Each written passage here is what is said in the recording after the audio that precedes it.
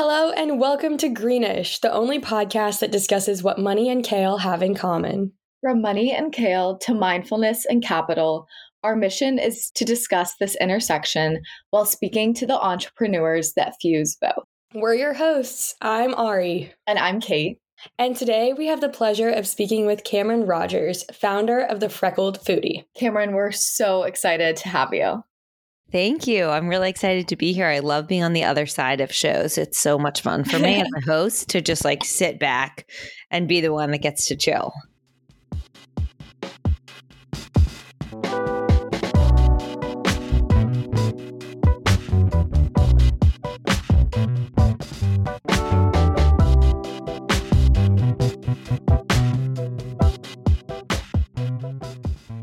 So, Cameron Rogers in 3 words, the Freckled Foodie. But if you gave us 3 more to describe her, we'd say happiness, health, and accessibility. And if you gave us another word, we would say sunshine. After working on Wall Street for 5 years, Cameron decided to say goodbye to the trading desk and hello to being her own boss. A self-described 5 times over menu reader, Cameron Rogers started the Freckled Foodie out of a love for all things natural. Whether that's food, mental health, or sharing her day-to-day with an authentic lens that challenges the status quo. She's been named one of Forbes' top 5 entrepreneurs, changing the New York wellness scene, and worked with notable brands to create transformational content. After following her for just about forever, we're so excited to speak with her today. I need you guys in my back pocket whenever I go anywhere. I don't think I've ever been called sunshine. That's the nicest thing ever. So thank you. So, Cameron, to get things started and in the greenish spirit, could you please tell us about your roots, your background, your childhood? What did all of this look like for you? Of course. I am from New Jersey, so I'm a Jersey girl. Technically, I was born in Manhattan and I lived here for 3 years, but I have no recollection of that aspect of my childhood.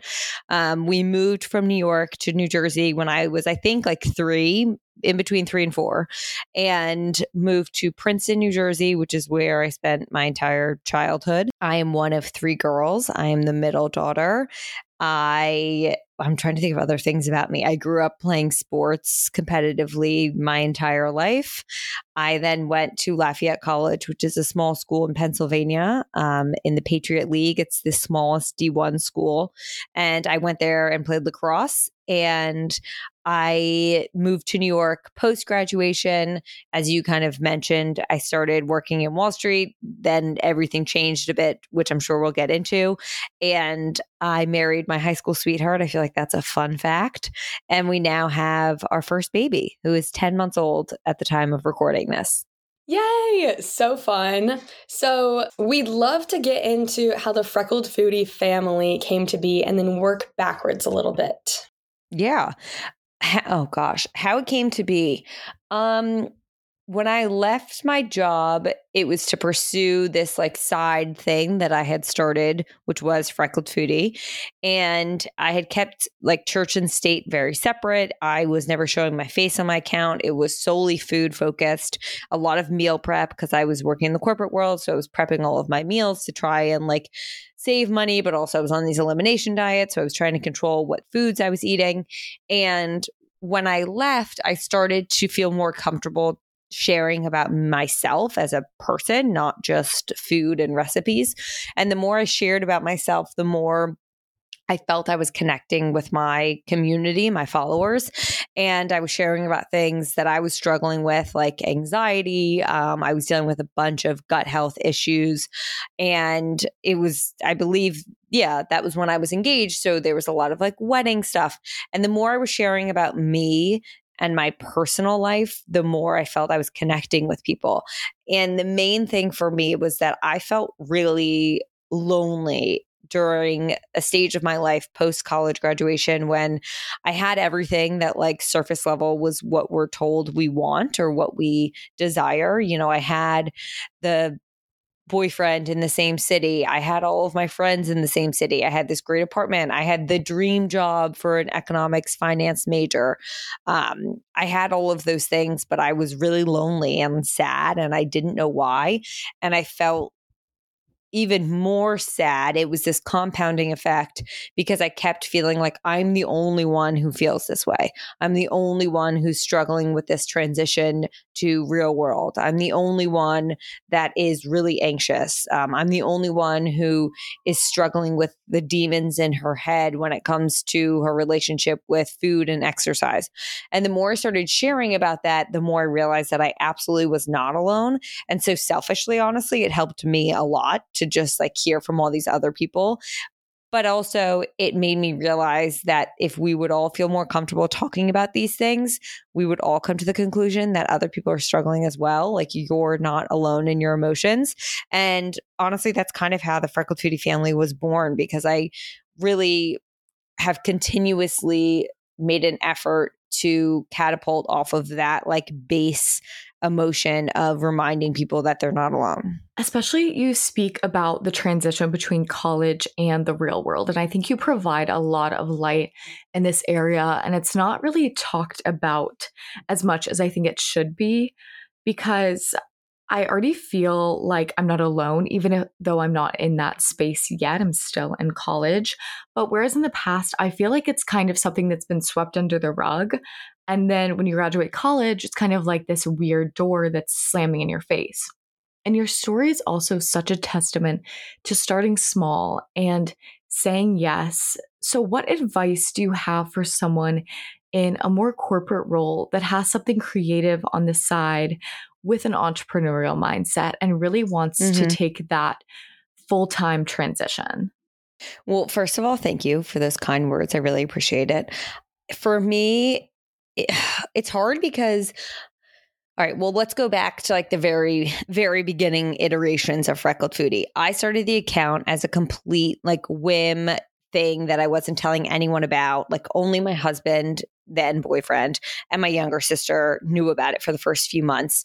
It was really the start of these kind of quote unquote food porn accounts in New York City. It was 2016, 17. And I was spending so much money at restaurants. I was spending so much money at the like quick pickup, grab and go lunch places in Manhattan to like pick a protein in two sides. And I was also dealing with all of these digestive health issues. So I started cooking for myself.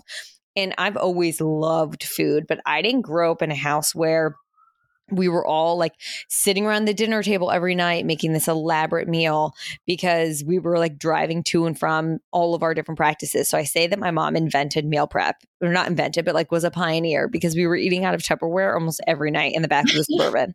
So I felt like this was the first time I was getting creative with food, and it was tapping into this creative outlet that I didn't know I desired, because I'm a very math, analytical, numbers focused person, which is why I was doing well in my job.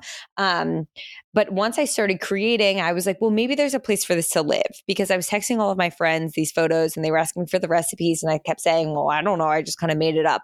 And I was also like, well, maybe if I have this account, I'll get like free meals at restaurants, which doesn't actually happen. And I mean, it could, but that's a whole other thing that I'm just not interested in. But I started the account and I felt like it was a perfect creative outlet for being in such a fast-paced, analytical, numbers-focused world. With the caveat being, I started to become way more interested in that. And so I was constantly like perusing the Mind, Body, Green, the Well and Good, the Infatuation, Eater, all of those blogs and websites during all of my downtime, even at work. Like my mind was never going to what's happening in the market. Oh, like what are municipal bonds doing? That's a product I was selling. It was, where should I go for dinner tonight? What recipe should I cook? Like, oh, what's the latest thing that's happening in the city, in the food scene? And no one was surprised on my team when I left, because I was the person every day walking around being like, what'd you guys get for lunch? Where should we go? Like there was a rule on my desk that I was not allowed to talk about lunch until 10:30. Like you think I'm making this up? No one was surprised when I left to do this. They were all like, good, you're finally doing what you should be doing. And that was my first, what I call now a green flag, because it was like, all right, you're clearly passionate about this. Like, this is clearly what you care about. And I loved aspects of my job. I loved the team. I loved the environment, like the camaraderie of it. I obviously loved the pay. I loved the stability, but I wasn't interested in it. And I think that was the big aha moment for me.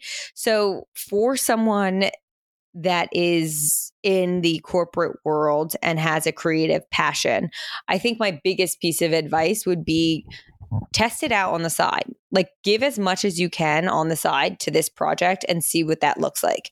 Because I think there's a lot of glamorization of being an entrepreneur done by specifically my generation, where it's like, screw the man, you don't have to work for a corporation. Like, if you love what you do, you'll never work a day in your life. I don't believe that. I love my job and I still consider a lot of it work.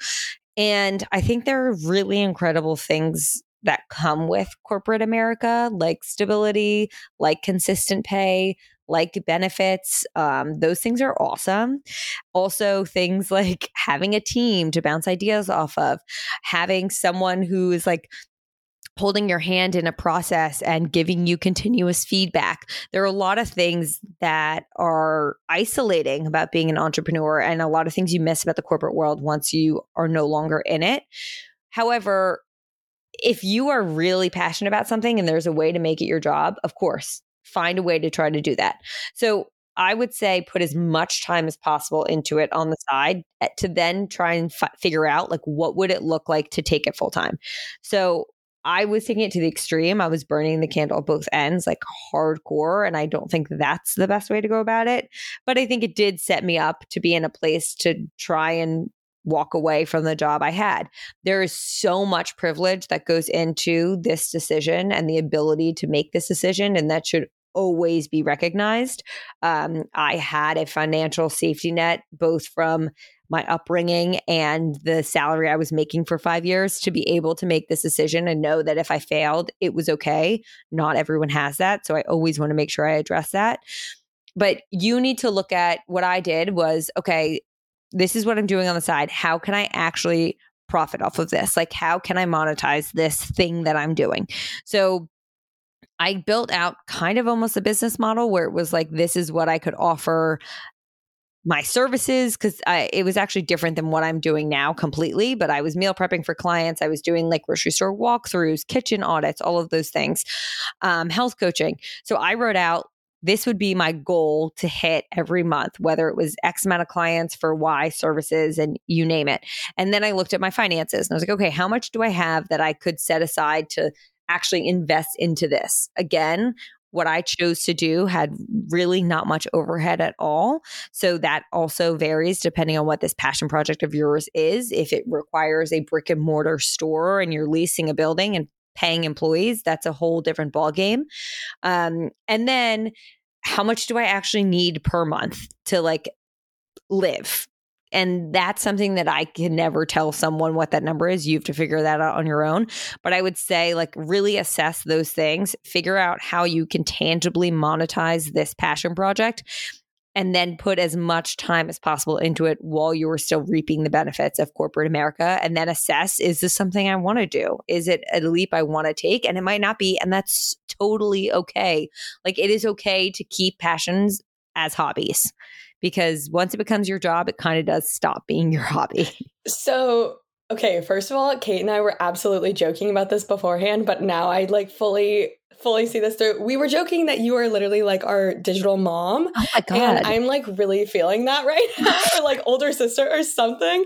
Because first of all, that was a phenomenal answer. I could not agree more with any of that. But I love the like realistic take, because I think a lot of people are kind of like, no, quit your day job. Like exactly what you were saying. So I love. I mean, that'd be great, but like Right. you But have like, to pay a let's be bill and real. put food on the table. Exactly. And yeah. Exactly. But something that I do want to honestly go back to is you were talking about the idea of daydreaming and like how when you were in your other job, it was kind of what you were thinking about at the end of the day or during the day or whenever it was. And that's, you just kind of caught yourself like daydreaming about your passions.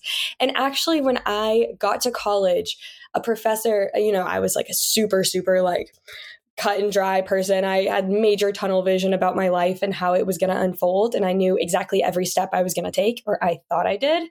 And a professor looked at me and was like, Ariana, something that is going to help you is whenever you're doing things in life, just for these next couple of years, and you catch yourself daydreaming, like really think about it a little bit deeper. Like when you're scrolling through social media or going through the news or whatever, like what articles are you clicking on? What are you trying to learn more about? That kind of thing. So I totally agree with that and love that, because that has totally guided my college experience all the way, and it probably will guide my life. I love that. And I think it's really important to pay attention to like, where does your mind go in moments of boredom? And that's another important thing. You have to give yourself time to be bored. Unfortunately. Yes. That is, can we talk about that for a second? That is so important, because I mean, I have felt that through, first of all, like through my whole life, but like especially in college, where you're in college and everybody's like, okay, you got to do this, do the blah, blah, blah, do everything, you know, put it all on your plate.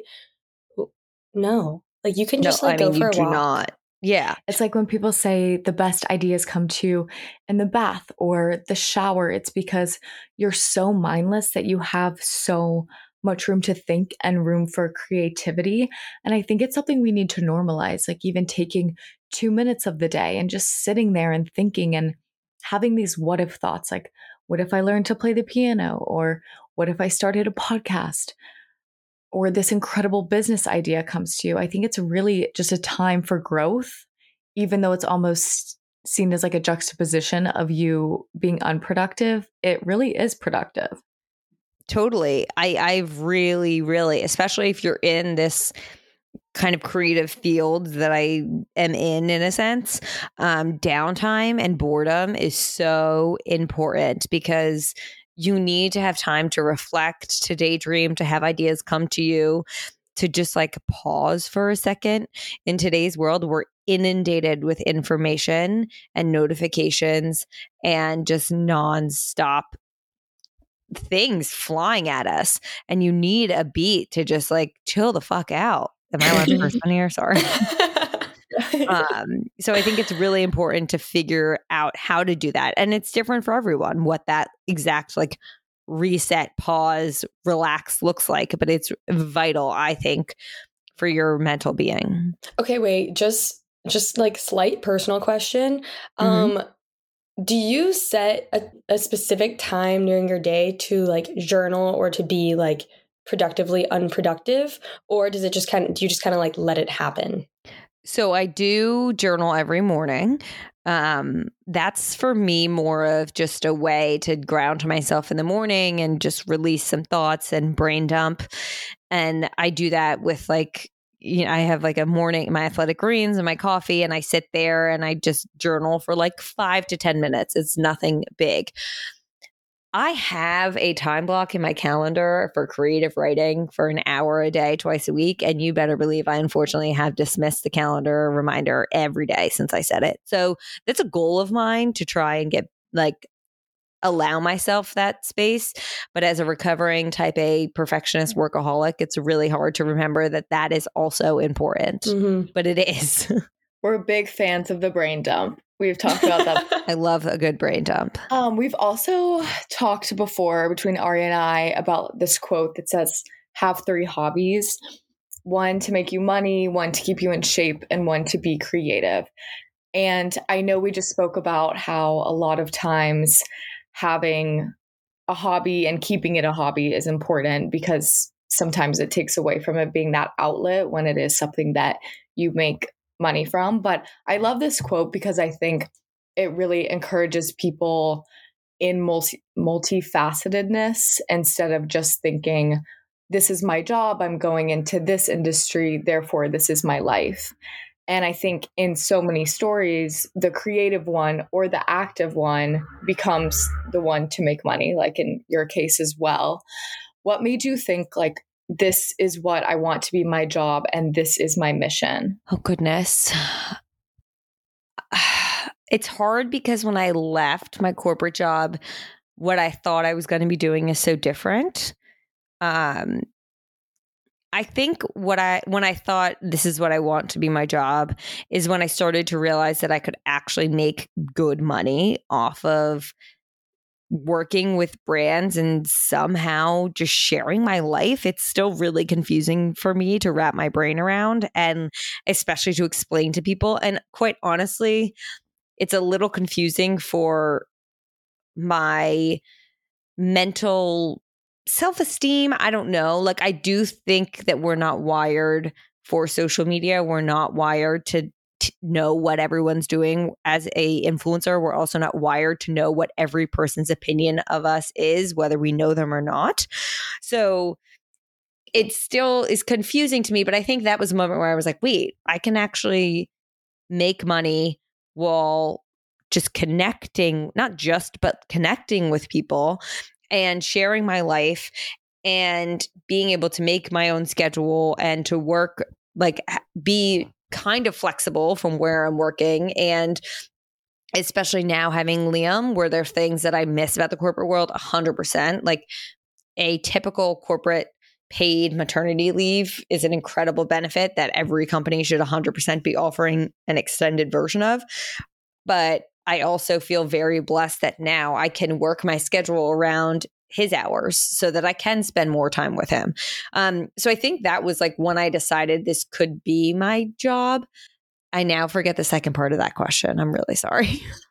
What made you think like this is my mission? I think that was when I started to hear back from people in the Freckled Foodie family of like, this resonated with me so much. This meant so much to me. This changed my outlook on things. This made me realize that I want to speak with a therapist and try medication for my anxiety. Like, those things are the reason that I share anything, because that makes me feel like I really am having an impact, especially on the down days where I have imposter syndrome and I doubt myself. Like, messages like that are the reason why I continue to show up. And that's why I do feel that it is my mission to continue. Something that I absolutely admire about you is your confidence. You just absolutely radiate confidence. So what is confidence to you? And was there a way you developed this or a time when you didn't feel as confident? Thank you. I think I've always been a confident person, if we're being honest. I am not someone that can come on here and say, I was so shy as a kid and I had to like talk myself up. Not at all. I was the Because I think opposite of your shy. job now takes a certain degree of confidence to even Yes. just do, for sure. Absolutely. Yeah. As a kid, I was not shy at all. I was the like loudmouth one talking up in class all the time. I was a little too confident, very like probably erred on the side of cocky. Was there a time I wasn't confident in my life?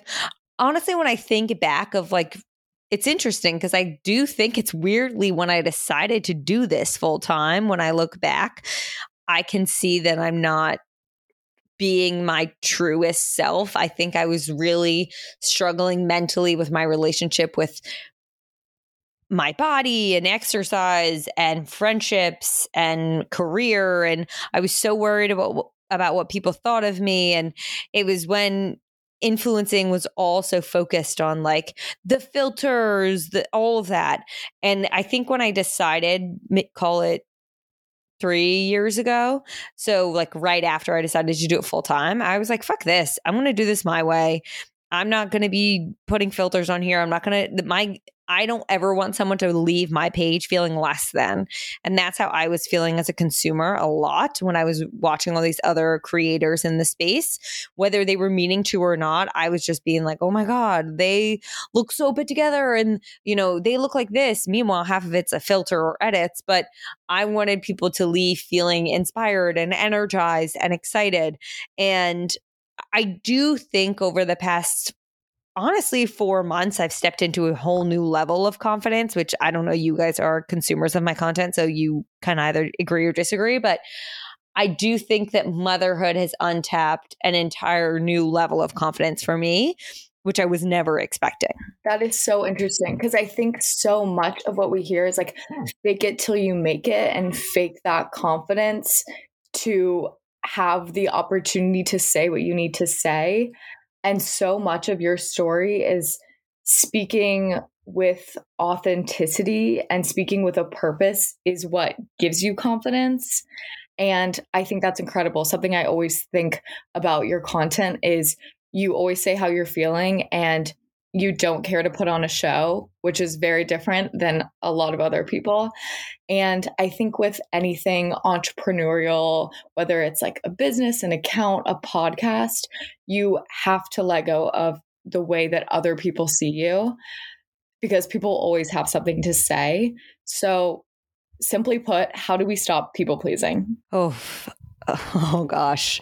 Most days I'm good at it. Other days I wish I just try to please everyone. I think exactly what you said. So I just want to quickly touch on that. The fake it till you make it. I can understand some aspects of it when people say that, but I don't necessarily think it's the best like blanket advice because I think you have to figure out how to find it within yourself first. If you're faking it, then I don't think it's authentic. I do think that one of the biggest things that helped me with confidence when it comes to my relationship with myself after going through some struggles is self-talk, positive self-talk and positive affirmations. 100% that is the number one thing that has helped me. With people pleasing, exactly what you said. I don't put on a show. I am not afraid to speak my emotions. I say how I'm feeling. I say how it is. And that does not sit well with everyone. And I get that. That's fine. Some people absolutely despise my content and they hate my account. And is it hard for me sometimes to stomach? Yeah, because I was actually having this conversation with someone the other day. Because I don't put on an act or a shtick, when people attack me, they're literally attacking me as a human. They're not saying, oh, I hate that comedy skit that you did. It's so dumb. They're saying, like, they literally hate me and my soul because what they're hating is the truest version of me. And I've had to come to terms with that not everyone's going to like me, but not everyone likes that I share my honest truth and how I'm feeling. You know, some people are like, all you do is complain. And by sharing how I'm feeling, I've had some dark times over the past year during postpartum, and my motherhood content isn't for everyone. However, I know that it has helped a lot of people, and that's what I focus on rather than the trolls who despise me. Will I ever please everyone? Abso-fucking-lutely not. Do I believe that I will never say I don't care about anyone's opinion because that's also not true. But I think what's important is figuring out whose opinion do you care about? I care what my husband thinks about me. I care what my siblings, what my in-laws, what my parents, what my close friends, like I care about their opinion. Absolutely. But TikTok user 20,952, I don't care what you think of me because I have no idea who the fuck you are. And the whole thing is, why listen to someone's opinion if you wouldn't ask them for advice? If I'm not going to you for advice, I don't actually care what you think of me. And that's what I constantly try to remind myself. Do I sound really set in this way and like confident in all of this right now? Yeah. Am I still crying when I like read a Reddit forum about myself saying I'm an awful human? Absolutely. So depends on the day you find me, honestly. I'm such a quote person, and that just totally reminds me of two quotes I love. And one of them is, stop letting people who do so little for you control so much of your mind and feelings and emotions. And then another one is, stop asking people for directions to places that they've never been. And that's a Glennon Doyle quote. I love that because I think it's so easy. It's always so easy to criticize another person. But when you're the one doing it, you see how hard it is. And you're like, how could anyone ever criticize anyone? Because it takes so much to put yourself out there. And anyone that's doing that and creating something, it's difficult sometimes. Yeah, and I'd love to see them do it. That's the other thing. Like it takes a freaking lot of vulnerability to get on a platform with, for example, me, but anyone, like thousands of people or hundreds or millions of people to nitpick you, your every move and have an opinion, and for you to be able to show up as yourself and speak your honest truth.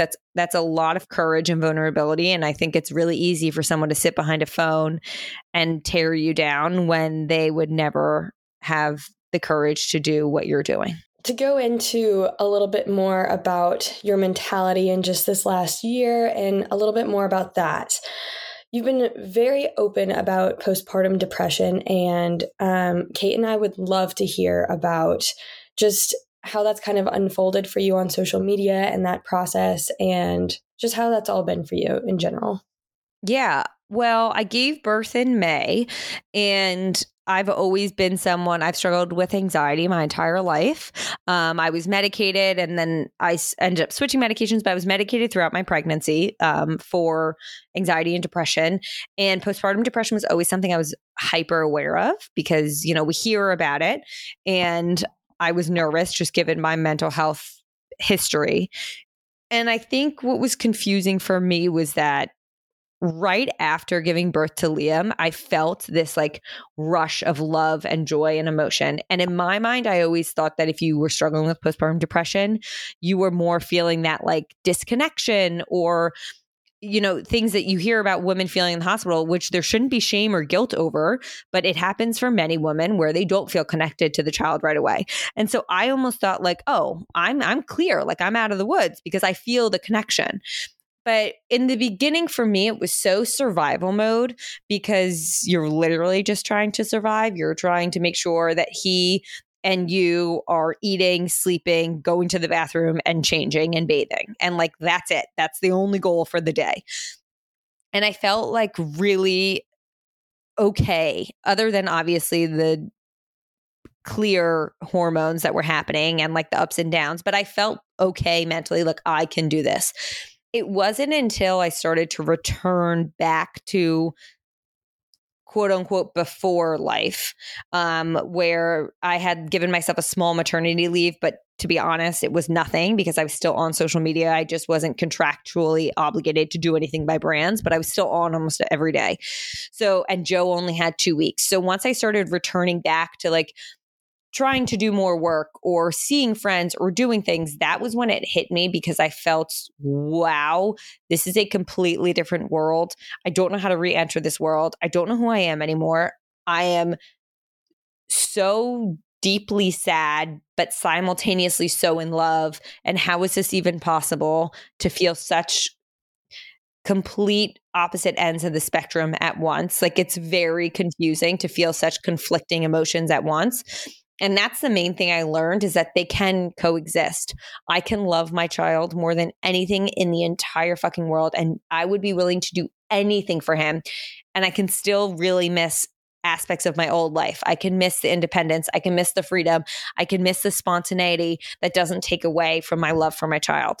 For me, I ended up increasing my medication. I work still with professionals. I've changed other things in my kind of like toolkit to help with my anxiety. I ended up stopping my breastfeeding journey at month like 5 to really put my mental health first. And as of recently, I've actually cut out alcohol, and all of these things have made incredible changes. But I think the reason that I am so open about my struggles with postpartum and specifically postpartum anxiety and depression is because so many women experience it and so many women feel shame over it, and they shouldn't, because there is nothing they are doing wrong. And the more we can talk about it and open up this conversation and dialogue, the more the actual women experiencing it will feel less alone. And also, I hope to inspire people who are listening to my content and consuming my content that aren't moms, but are friends of new moms or siblings of new moms or partners of new moms, to understand the narrative that's happening in my brain so that they can better help those people, because you need your support system. And I honestly think that's been the most impactful part of it all for me, is getting messages from people being like, wow, my sister, friend, cousin, whatever is going through this right now. And I feel so much more well equipped on how to handle it because I listened to your content and I know what you went through and what helped you. Mm-hmm. Absolutely. So honestly, I'd love to dive into something you were just talking about, and how you mentioned that you had a hard time kind of re-entering the outside world after having Liam, before you gave yourself time to emotionally and physically heal, because You didn't want to lose like the old you, quote unquote. So how did you heal that mentality and shift to love for this new version of yourself instead of holding on so tightly to somebody that you're just kind of not anymore? And honestly, just kind of, I would love to get your stance on this for listeners that may be in a time of any kind of transition, just how we embrace the new and like the evolution of yourself. Yeah, because I do think it's applicable to many life changes. Mm-hmm. Of the life changes I've experienced, this is absolutely the largest one.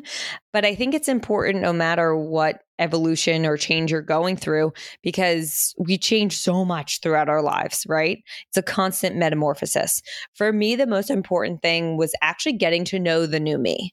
And that sounds odd, but I really sat down and was like, okay, who is she? Like, what does she like? Because she might not like similar things. And that's really why I stopped drinking, because it's like, I actually don't like it anymore. I don't like that feeling the next day. It's that benefit of the night out is not worth the downfall of the next day for me anymore. And in the past, it always was. But now, like, she's just not into that. So I think taking the time to spend time with yourself and get to know yourself in this new place you're in, and ask yourself, what do I like now? Because your hobbies might have changed depending on what this life change was. And you don't have to hold on and force these things from the past version of yourself just because you feel like you should, or because you used to like these things. And relationships change. That's been a really interesting thing for me to unpack and watch unfold. But you become closer with some people. You might just kind of fade away from other people. It's not that anyone did anything wrong, but when life changes and evolves, relationships do as well. And, relationships have many ups and downs and ebbs and flows. It's never going to be consistent for the entire length of that friendship. And for me, it was kind of coming to terms with that and understanding like, okay, some of my other friends are going to do stuff that I'm not interested anymore. And I don't have to force myself to go do it just because I feel like I have to. If I'm actually not interested in those activities or things, like I should be spending time doing things I love, because that's the bottom line. I think we should all be focusing more time and spending more time on what we actually enjoy and what makes us a better version of ourselves. And that might be different it's going to be different for everyone, but it might look different than what your close friends are doing and what you maybe used to be interested in. So for me, it was focusing on, okay, who is this person now? How can I get to know her better? What can I now bring to the table for her to enjoy? What are some new things that maybe we're interested in? And then what are the things that I maybe still like the idea of from this past version, and how do I incorporate that? You did an episode with your sister Lucy that I loved on transitioning from college to the real world. And I loved this episode. It was such a authentic conversation, and loved like getting to know your sister also. Thank you. And I think that after graduation, a lot of times for people I've spoken to, not there yet, but it can be a very confusing time. And I used to have like the weirdest aging complex. Like when I was 16, I felt like I was like 60 because so much was changing, even though I was like so little. But every day kind of felt like this like weird loss in a way because of everything that was changing. And so what I did was I started to see everything as like a gain. And I think that's what changed everything for me. And like you just said, like two things can exist at once and it's not like mutually exclusive. And something that also really helped was like looking at everything with gratitude. And so seeing everything as a gift or a new job or an opportunity, and every person you meet as an opportunity to get to know a new person. And I love also how you've been so open about having anxiety. This is something Ariana and I can definitely relate to, and all of our listeners kind of going through this time in their lives. And it's so refreshing to have someone that we feel like we can relate to amidst such like a chaotic time. So in your 20s with graduation and figuring out what you want to do, your hobbies, who you want to be. What's your breath of fresh air for people that relate to this? What can they do? Wow, I wish I was like thinking about these things when I was in my early 20s about to graduate. You guys are like your generation, I feel like, is way ahead of the curve of like learning yourself and like putting in the work and all of these things. I definitely was not. I want to say this kind of maybe ties into what we were just talking about. And I was going to say it based on what you were saying, but it might apply here also. I'm having this similar time complex because Liam is turning 1 in 2 months and I am just utterly confused on how that's possible. And I have been reframing when I'm having a hard time, or even just if I want to feel more present in the moment or appreciative or grateful, I almost think about me in like 50 years coming back to this moment and watching myself with him this young. And it puts everything in perspective for me. I cannot explain it. And I started doing it because I was on the elevator one day and this old man was looking at him. He was in my carrier. And just the sheer love and admiration and longing that this man showed in his face was so clear that like he experienced at some point a baby this small. And I'm sure in his mind, it was like flooding with memories of that time. And it was the oddest feeling for me where I was like, holy shit, I'm going to be someone one day looking at these young kids reflecting on this stage of my life. And I don't want to forget what it feels like.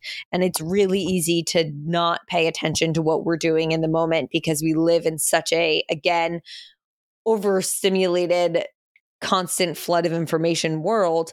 And so for me, and I honestly think this would be my piece of advice for someone in your guys' stage as well, because I miss those days so much, is taking a step back and being like, wow, I am in a really amazing part of my life, because no matter what stage we're in, we can find something that is incredible that's happening. And latch on to that, hold on to it, like run with it, really put gratitude towards it and see how you can make it a priority to be more present or like soak as much as it up as possible. Wow. Honestly, that totally just hit me because like your comment about the man, because I was the other day I was standing with my sister and some of my sister's friends, and I was just looking at them and I was like, my sister is 18, and I was just looking at them and I was like, wow, that was not that long ago, but like, wow. Yeah, You know, it's like crazy. it's just like it totally hit. It's like when I go back to Lafayette, I'm like, wait, what? Like this was a different life. I don't even remember what this felt like. And I would do anything for just 24 hours of it. Like not me now spending 24 hours at Lafayette, like 24 hours of 2013 time period of my life. Something we were talking about before the episode is how much of our days we spend responding to people. And I used to wake up in the morning and the first thing I would do is go on my phone and it would just start off my day in such a reactive mode. And so what I started to do was wake up and I wouldn't turn on my phone and I would give myself 45 minutes, not go on my phone and just do my morning routine. And I would call it my proactive time. I'm curious, Cameron, with social media and how much of your day you spend creating and responding to DMs, how do you balance the proactive with the reactive? Well, I have a rule in the mornings because I used to be the exact same way. And I would open my Instagram right away and get to work at like 5:45 in the morning the second I woke up. For me, I do not. Well, first I'll wake up, I meditate without looking at my phone. And then I'll look at my phone to see if anyone called me. If no one called me, there's not an emergency. And then I put my phone down. I'll do my journaling. I have my coffee. I'll cuddle with Charlie on the couch. I talk to Joe a bit. And then like I'll maybe look at my text messages if I feel like it, but not always. And then honestly, I'll do like the New York Times crossword puzzle. I do Duolingo now, that language app, because I just want to like brush up as something to stimulate my brain that's not social media or whatever. I'll do Duolingo in the morning, and I'll like read the New York Times, and then I'll wake up Liam and I have that time with him. And I don't open social media until he goes down for his first nap. So I've now been up for 3.5 hours. So as someone who works on social media, I still make that a priority. So when people are like, I can't do that, I'm like, it's my job. If I can do it, you can do it. So for me, it's all about finding that balance, and it's going to look different for everyone. Everyone's morning is going to look different. Everyone's day is going to look different. That's how I set the tone going into the day. I still need to make a conscious effort throughout the day because it's very easy. And I hate that feeling when the day is over, especially for me. It's like that 5 o'clock period where our sitter's leaving and I'm about to take over and give Liam dinner. And I'm like, did I do anything today? What have I even done? Because somehow I was busy the entire day, but I don't feel like I did anything. So time blocking, I think, is a really awesome tactic that I'm trying to learn more about and do more. My friend Olivia Nocita, who has an Instagram, she talks about it a lot. I think that's an awesome method. For me, I also, if I'm doing a task, like my phone is away, if I'm on my laptop, my text messages are hidden, because with my ADD brain, it is so easy for me to just hop between 20 things at once, and I'm still effective. I'll get them done, but I don't feel comfortable in my brain after the fact. So I'm really trying to be better at not doing that.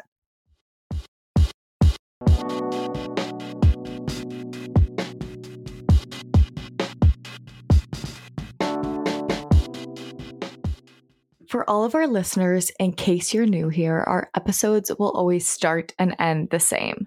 And just like you already heard us talk about Cameron's roots at the beginning of this episode, we'll end by talking about guest experiences during the most influential and outright crazy time in their lives, their 20s. Since our listenership is primarily college students and those in their early careers, we want to center this last segment on them. And because those years tend to fly by, this is also more of a speed round with questions. Cameron, are you ready? Oh gosh, yeah, I'm ready. What is it like being married to your high school sweetheart? And did you ever take a break because you wanted to confirm that things would be real? What's it like? I'll answer that first. It's a very enjoyable, carefree, safe space. It just feels safe and steady and like really freaking fun. It's really fun for us to have married our best friends and just to go through life together, and to have a child now is wild when I think back to my 16-year-old self being like, one day I'll marry Joe and have kids. And like, if I heard a 16-year-old say that now, I'd laugh at them. But then here I am, like, that's crazy to me. So it's really fun. It's also so eye-opening to watch someone evolve for that long in front of your eyes and to play a role in it. For both of us to witness that is really remarkable. Yes, we did take time off. We were not together for 2 semesters throughout college. I don't think it was to confirm anything. The first one was so silly looking back. It was like everyone said, well, if you're going to college, like you have to experience college and take time off. And we just said we were always going to do that. And so we did. I hate the narrative that you like can't experience college unless you're single, because I would say I had a freaking awesome college experience. And I actually think I experienced it in many ways broader and more enjoyable than my friends who were single. And then the second one was kind of this like, holy shit, what the hell? We're about to graduate, like, and then spend the rest of our lives together, freak out moment. But yes, we were not together for 2 semesters. If you could cook a freckled foodie meal and maybe finish with your coffee, almond butter, banana bread, which is my absolute favorite, and sit down with one person living past or present, who would it be? I'm always so intimidated by this type of question because I never know who it would be. Honestly, the person I would want to like speak with and interview, I guess maybe we'll go that direction, the most would be Dak Shepard, because he's been like a big inspiration for me when it comes to my podcast and his interview style and just his life. But I don't know if he's the person I'd want, like the number one person I'd want to share a meal with.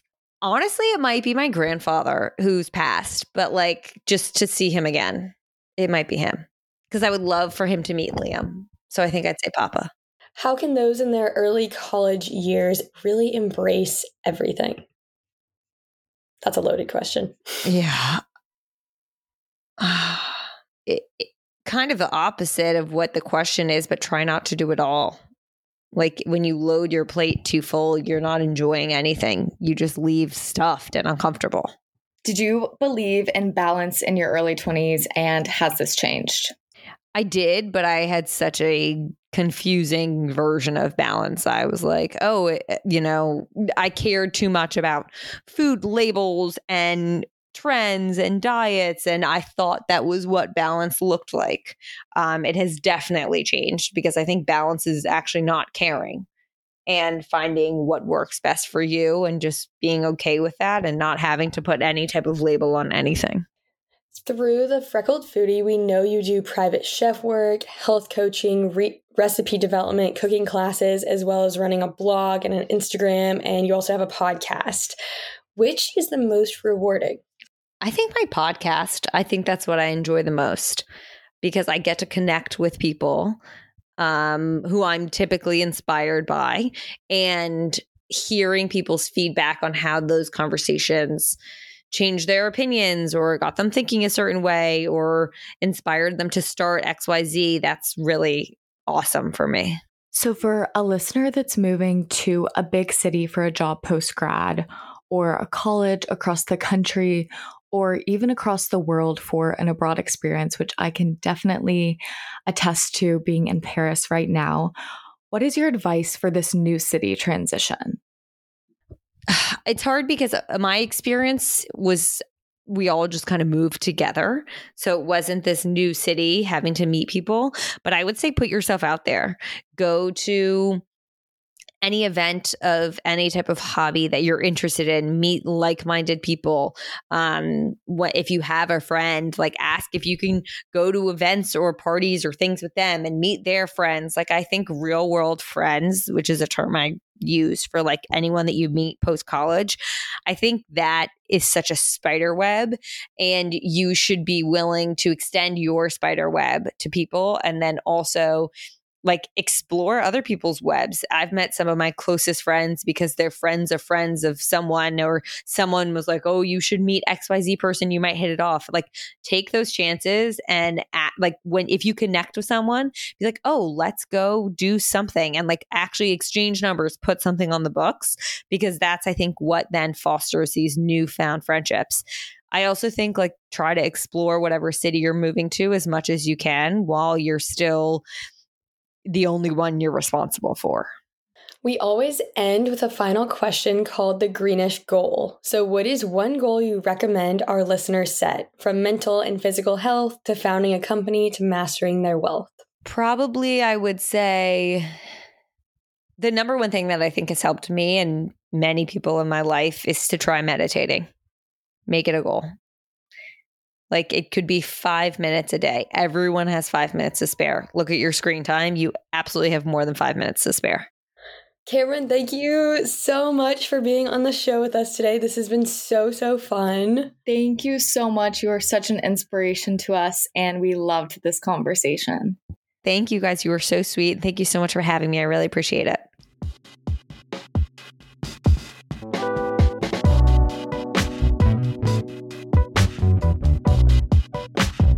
Thank you guys so much for listening to today's episode. You can find anything we mentioned today linked in our show notes. And if you want more, make sure to go to our website at www.agreenishlife.com. And don't forget, we release new episodes every other Friday. We'll see you next time on Greenish.